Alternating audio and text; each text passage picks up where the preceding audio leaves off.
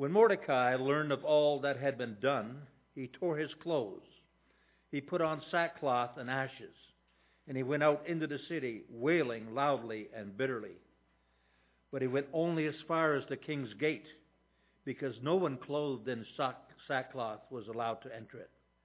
In every province to which the edict and order of the king came, there was a great mourning among the Jews, with fasting, weeping, and wailing, and many lay in sackcloth and ashes.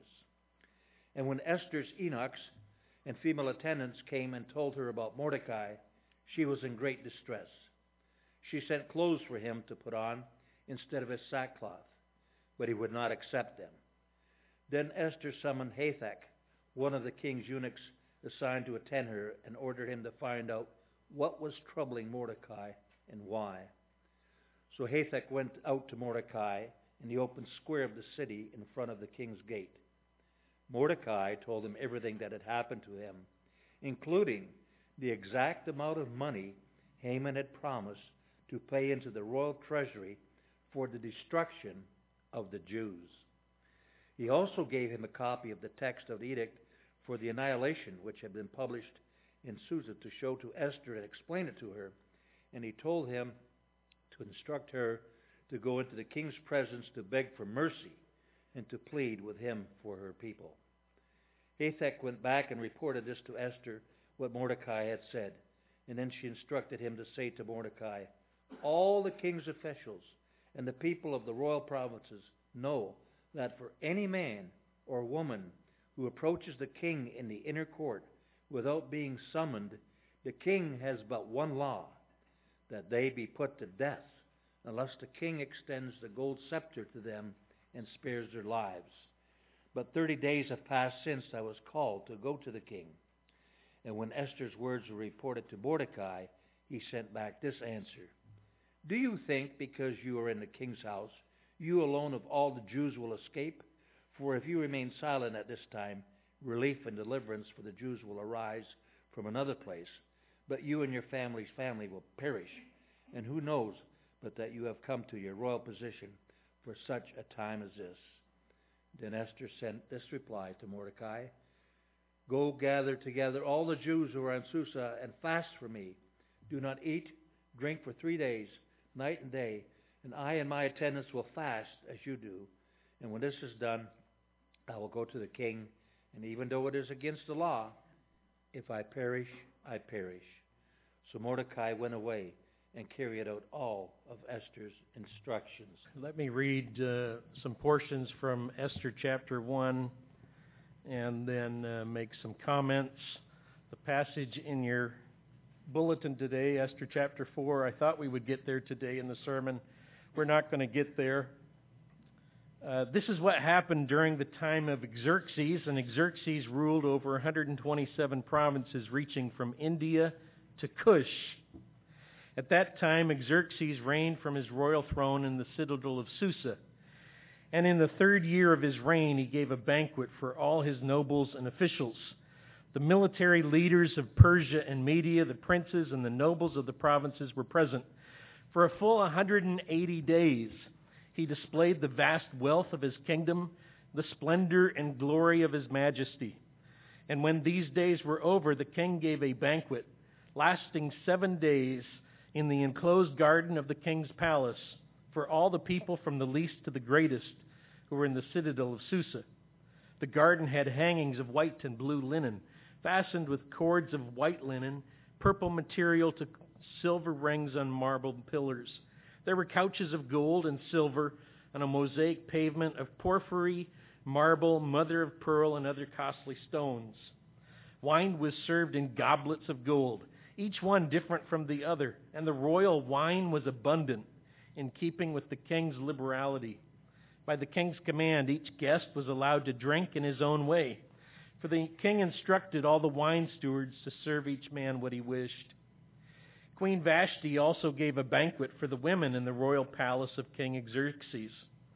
On the 7th day, when King Xerxes was in high spirits from wine, he commanded the 7 eunuchs who served him, Mehuman, Biztha, Harbona, Bigtha, Abagtha, Zethar, and Carcass, to bring before him Queen Vashti, wearing her royal crown in order to display her beauty to the people and nobles, for she was lovely to look at. But when the attendants delivered the king's command, Queen Vashti refused to come. Then the king became furious and burned with anger.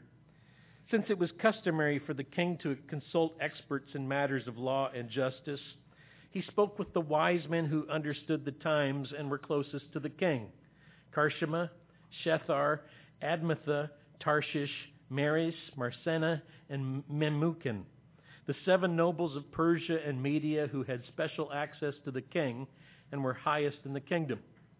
According to the law, what must be done to Queen Vashti? He asked. She has not obeyed the command of King Xerxes that the eunuchs have taken to her.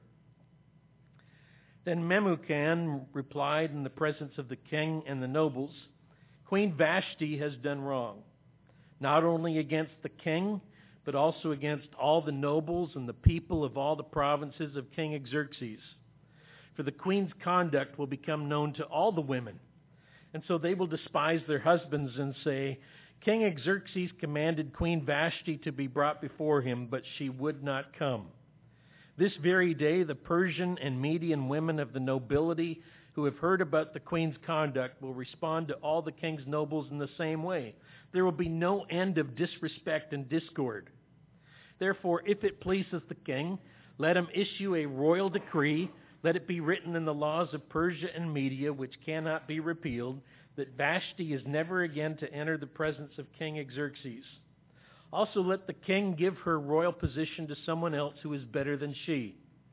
Then when the king's edict is proclaimed throughout all his vast realm, all the women will respect their husbands from the least to the greatest. The king and his nobles were pleased with this advice.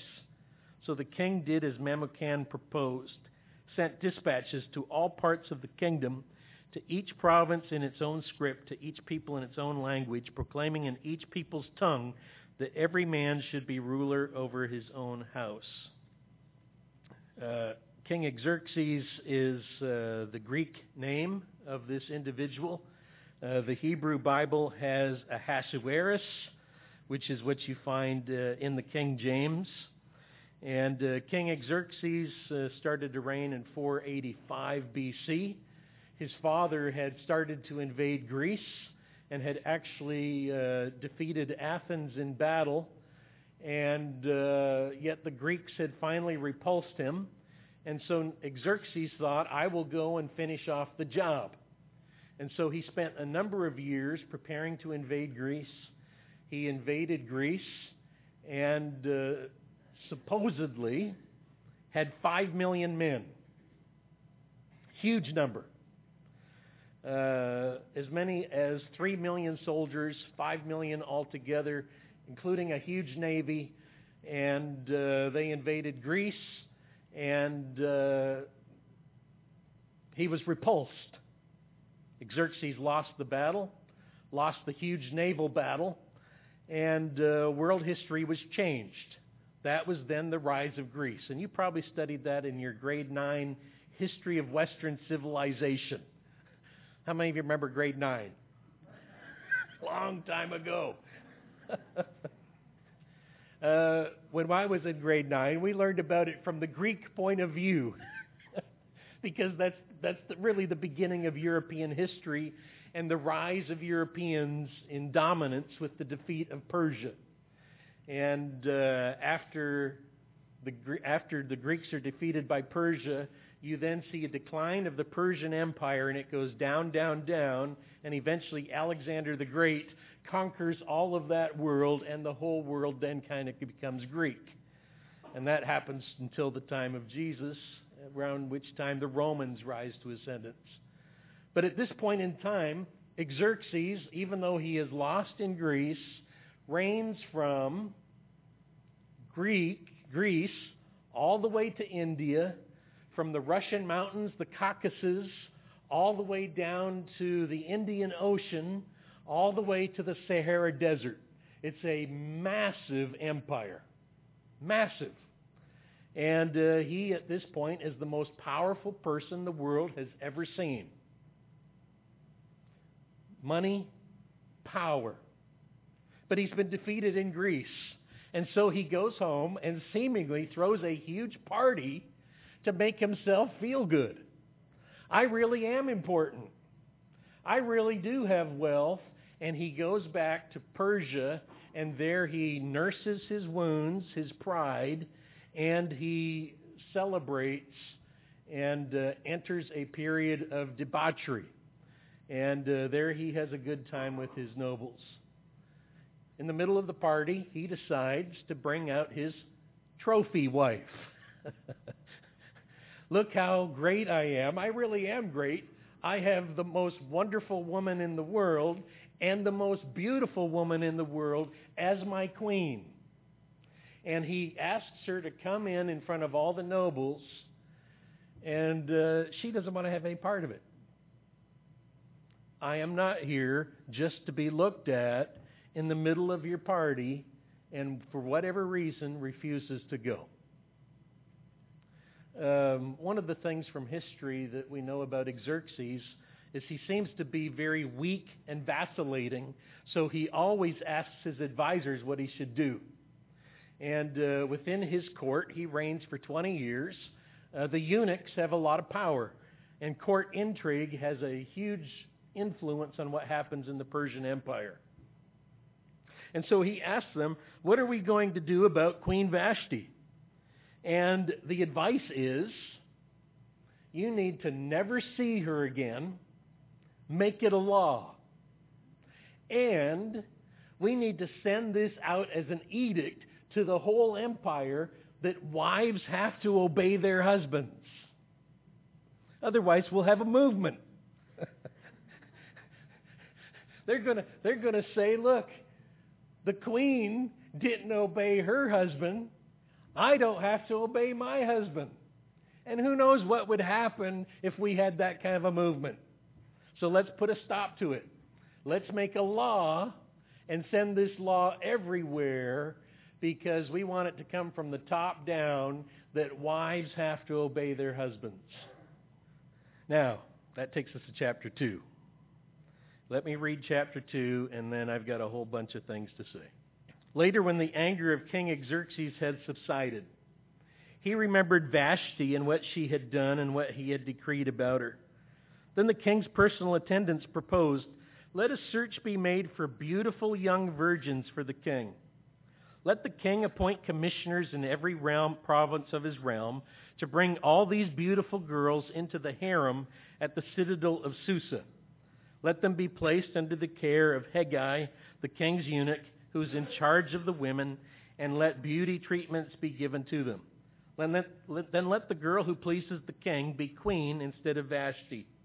This advice appealed to the king, and he followed it.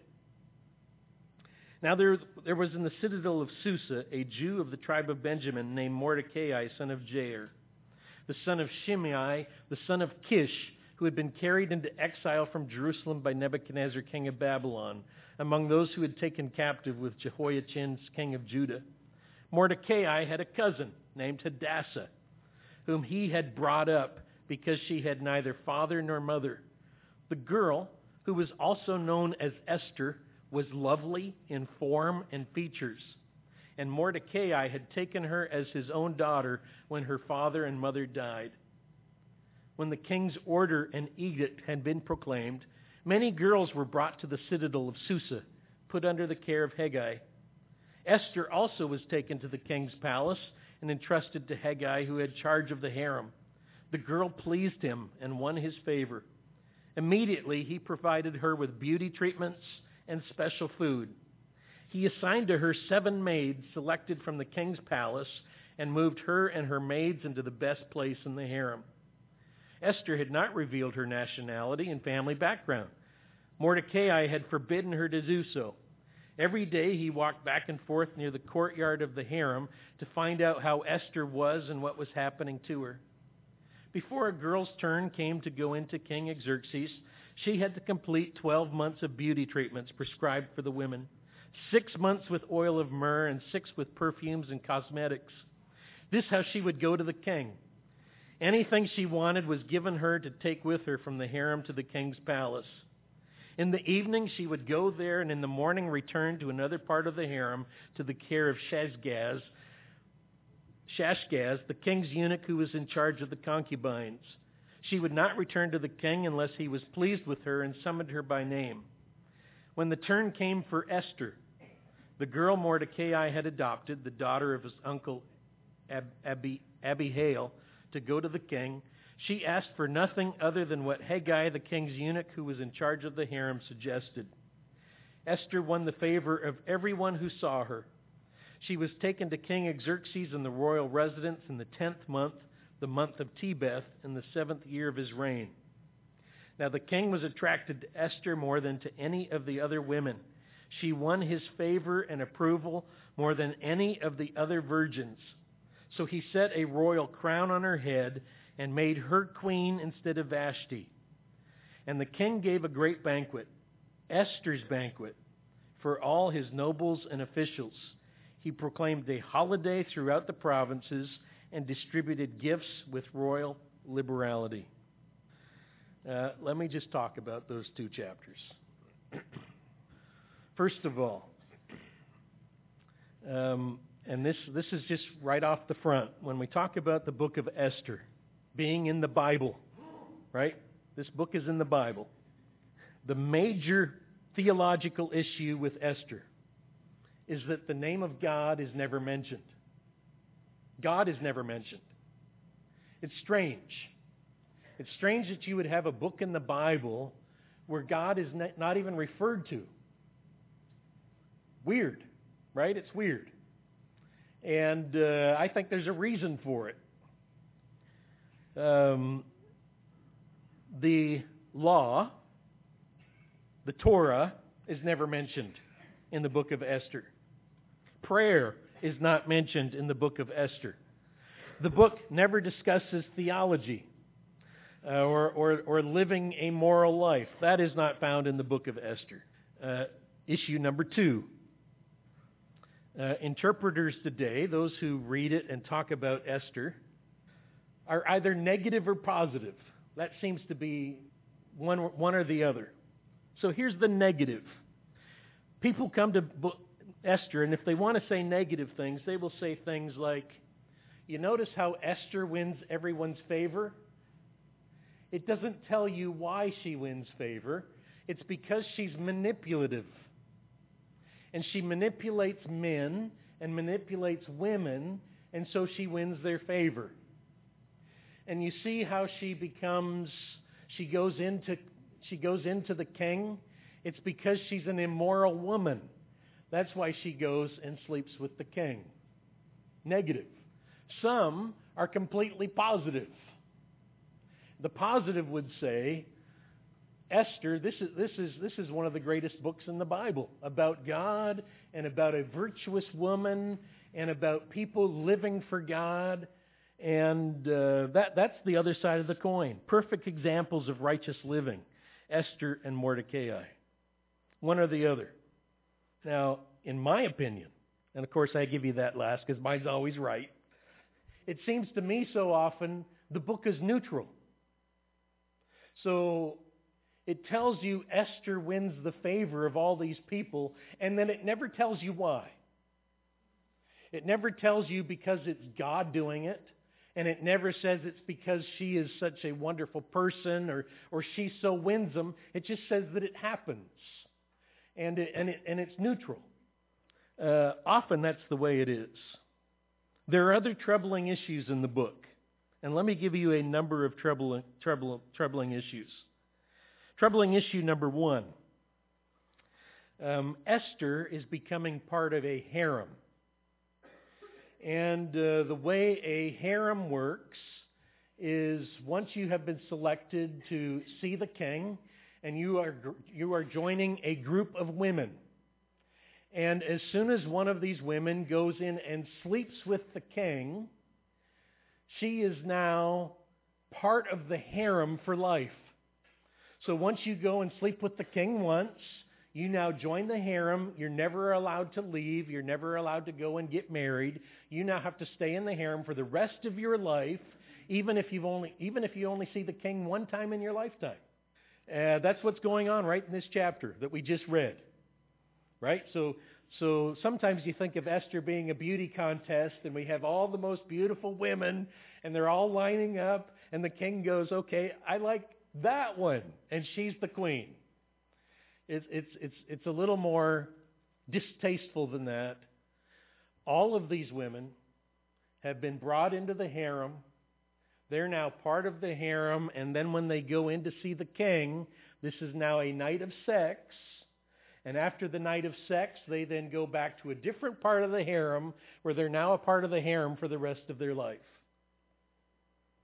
That's a troubling issue. You see in the chapter, she has to work hard on her figure for a year to be the most beautiful that she can possibly be. Part of this is, of course, Xerxes is not a very good person. This is an immoral person. And before a woman can share his bed, she has to work on herself for a year before she can come and be with him. And then maybe he will never see her again the rest of his life, but she can't go out and live a normal life. She's now part of the harem. Now, some people actually aspire to that. Right? That's the distasteful part of the book of Esther. Some women are thinking this is a great thing to be a part of the king's harem, just like some men are thinking it would be a great thing to be a eunuch and to be powerful and to be in a position like this. Troubling issue number 2. Xerxes does not look good in history. You see him in this book, and sometimes in the book he's kind of passive. You can see he gets pushed around. Gets pushed around by guys in chapter 1 who says, write an edict. Send out a law that every wife has to obey her husband. Haman will then do the same thing and say, there's a people who are causing problems in your land. Just send out an edict that they can all be killed. And he does it. When Xerxes first wanted to invade Greece, he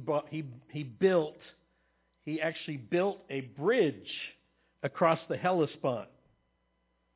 And I think the bridge was just completed a few years ago, right? There wasn't a bridge across the straits of the Hellespont, but he built a bridge, pontoon bridge across the straits, and the sea wrecked the bridge. So he had the sea whipped 300 times to teach it a lesson. How dare you thwart what I want to do?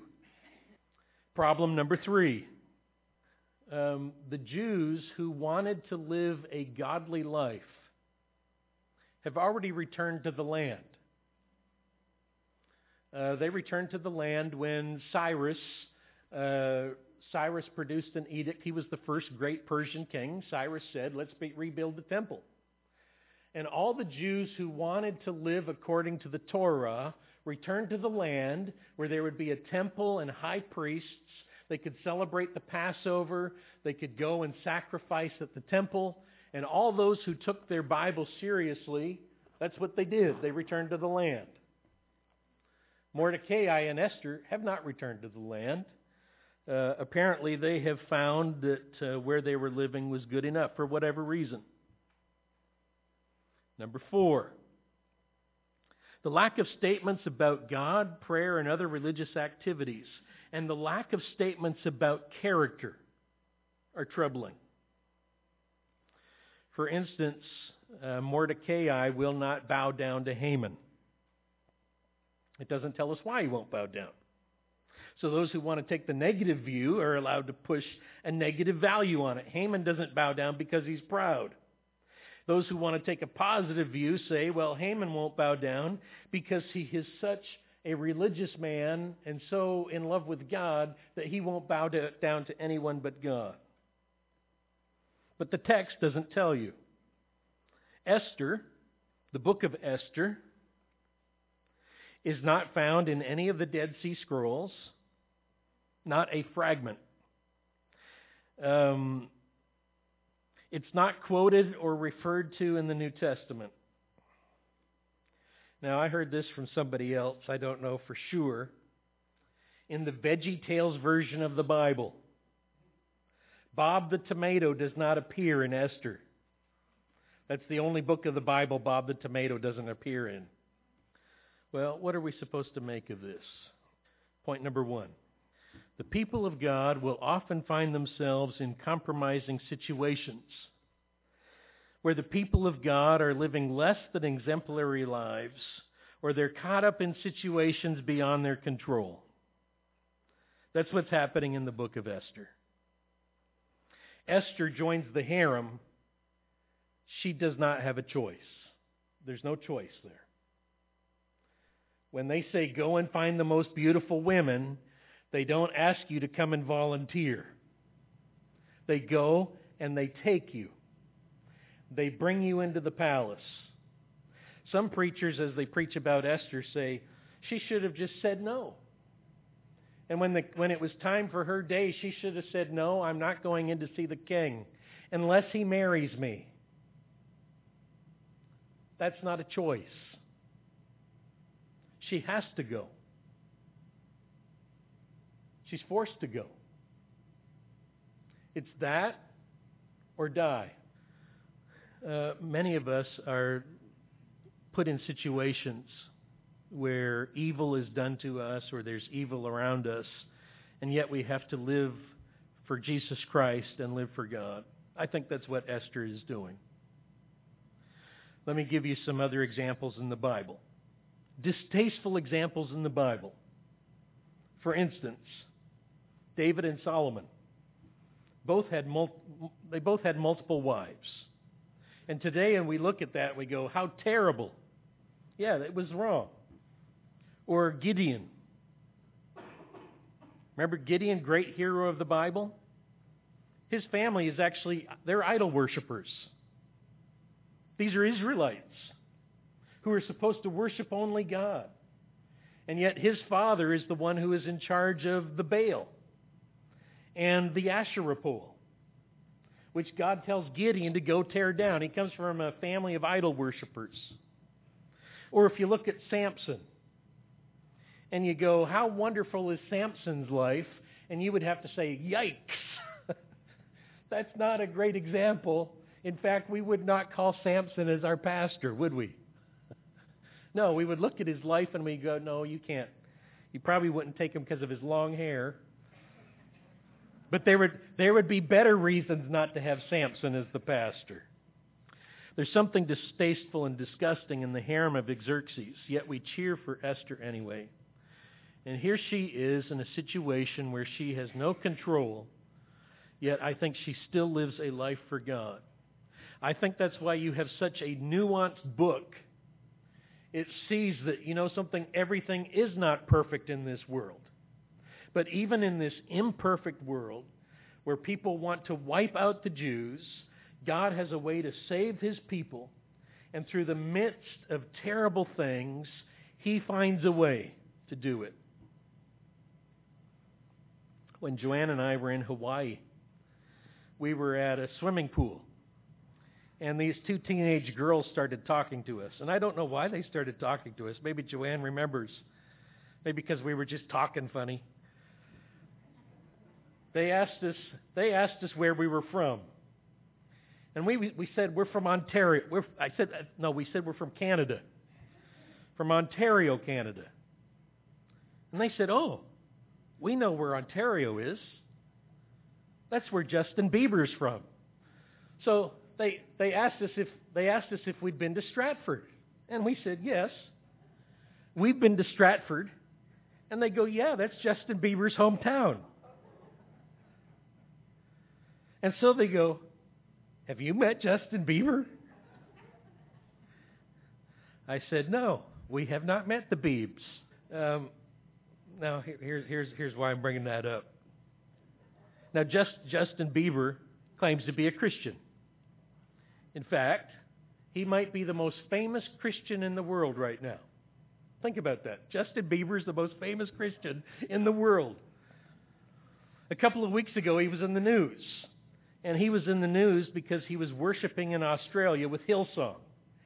And Hillsong had a huge concert, and Justin Bieber was out leading him in worship. Of course, he was doing some crazy dancing like this. And yet we would say, we have seen Justin Bieber enough time in the news to know how can he be a Christian? And how can he live in that world and claim to be a Christian? It doesn't seem to make any sense. This past week, Glenn Campbell died. Here's a man who also lived a very worldly lifestyle. Spent time with the Rat Pack, Sinatra's The Beatles. Played on a lot of the Beach Boy albums as a guitar player. Snorted cocaine like crazy when he lived in L.A. And yet Glenn Campbell is known for being a Christian. He's known for being a good Christian man. Now, I've used Bieber and Glenn Campbell as examples of individuals claiming to be Christians and living for God, and seemingly that I take them at their face value, that's true. And yet you look at the life and you go, it's ridiculous, the lifestyle. There's no way you can be a Christian and be in that environment and live that way. That's something like the book of Esther.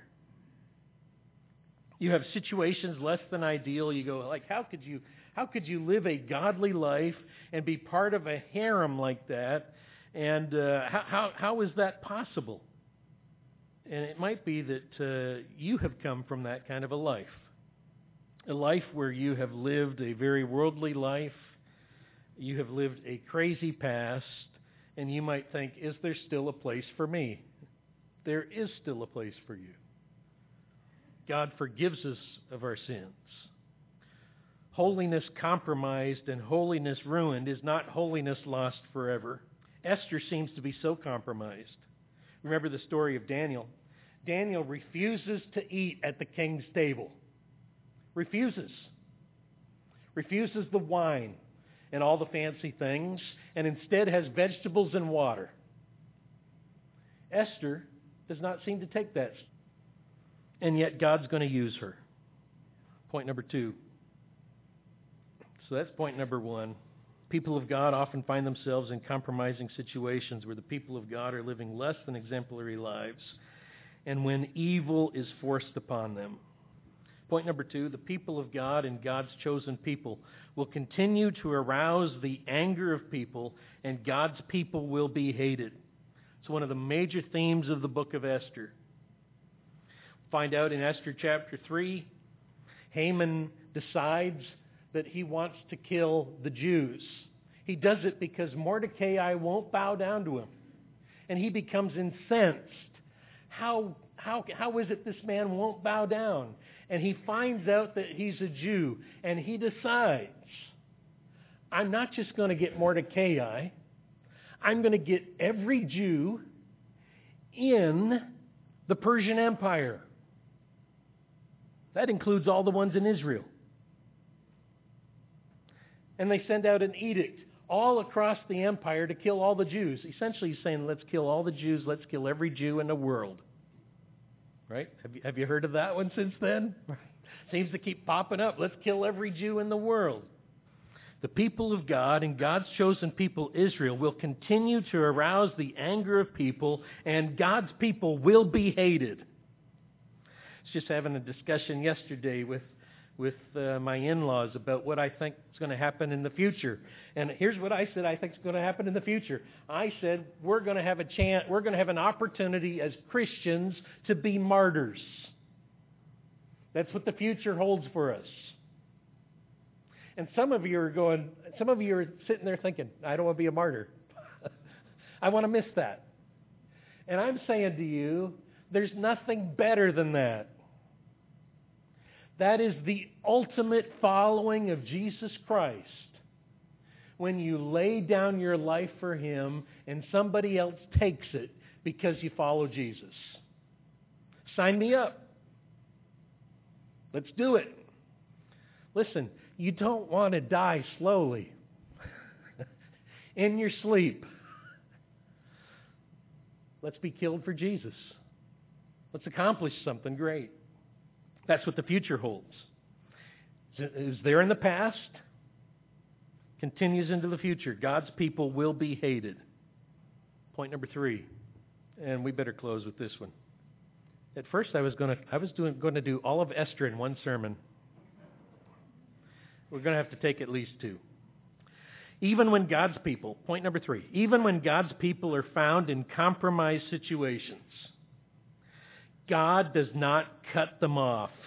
He is kind and merciful and forgiving. Even if the Jews should have left Persia and gone back to Israel, notice God doesn't give up on them.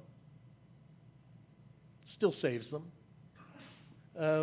Even if Esther should have said, I'm a Jew, which she hides that. Mordecai tells her to hide her Jewishness.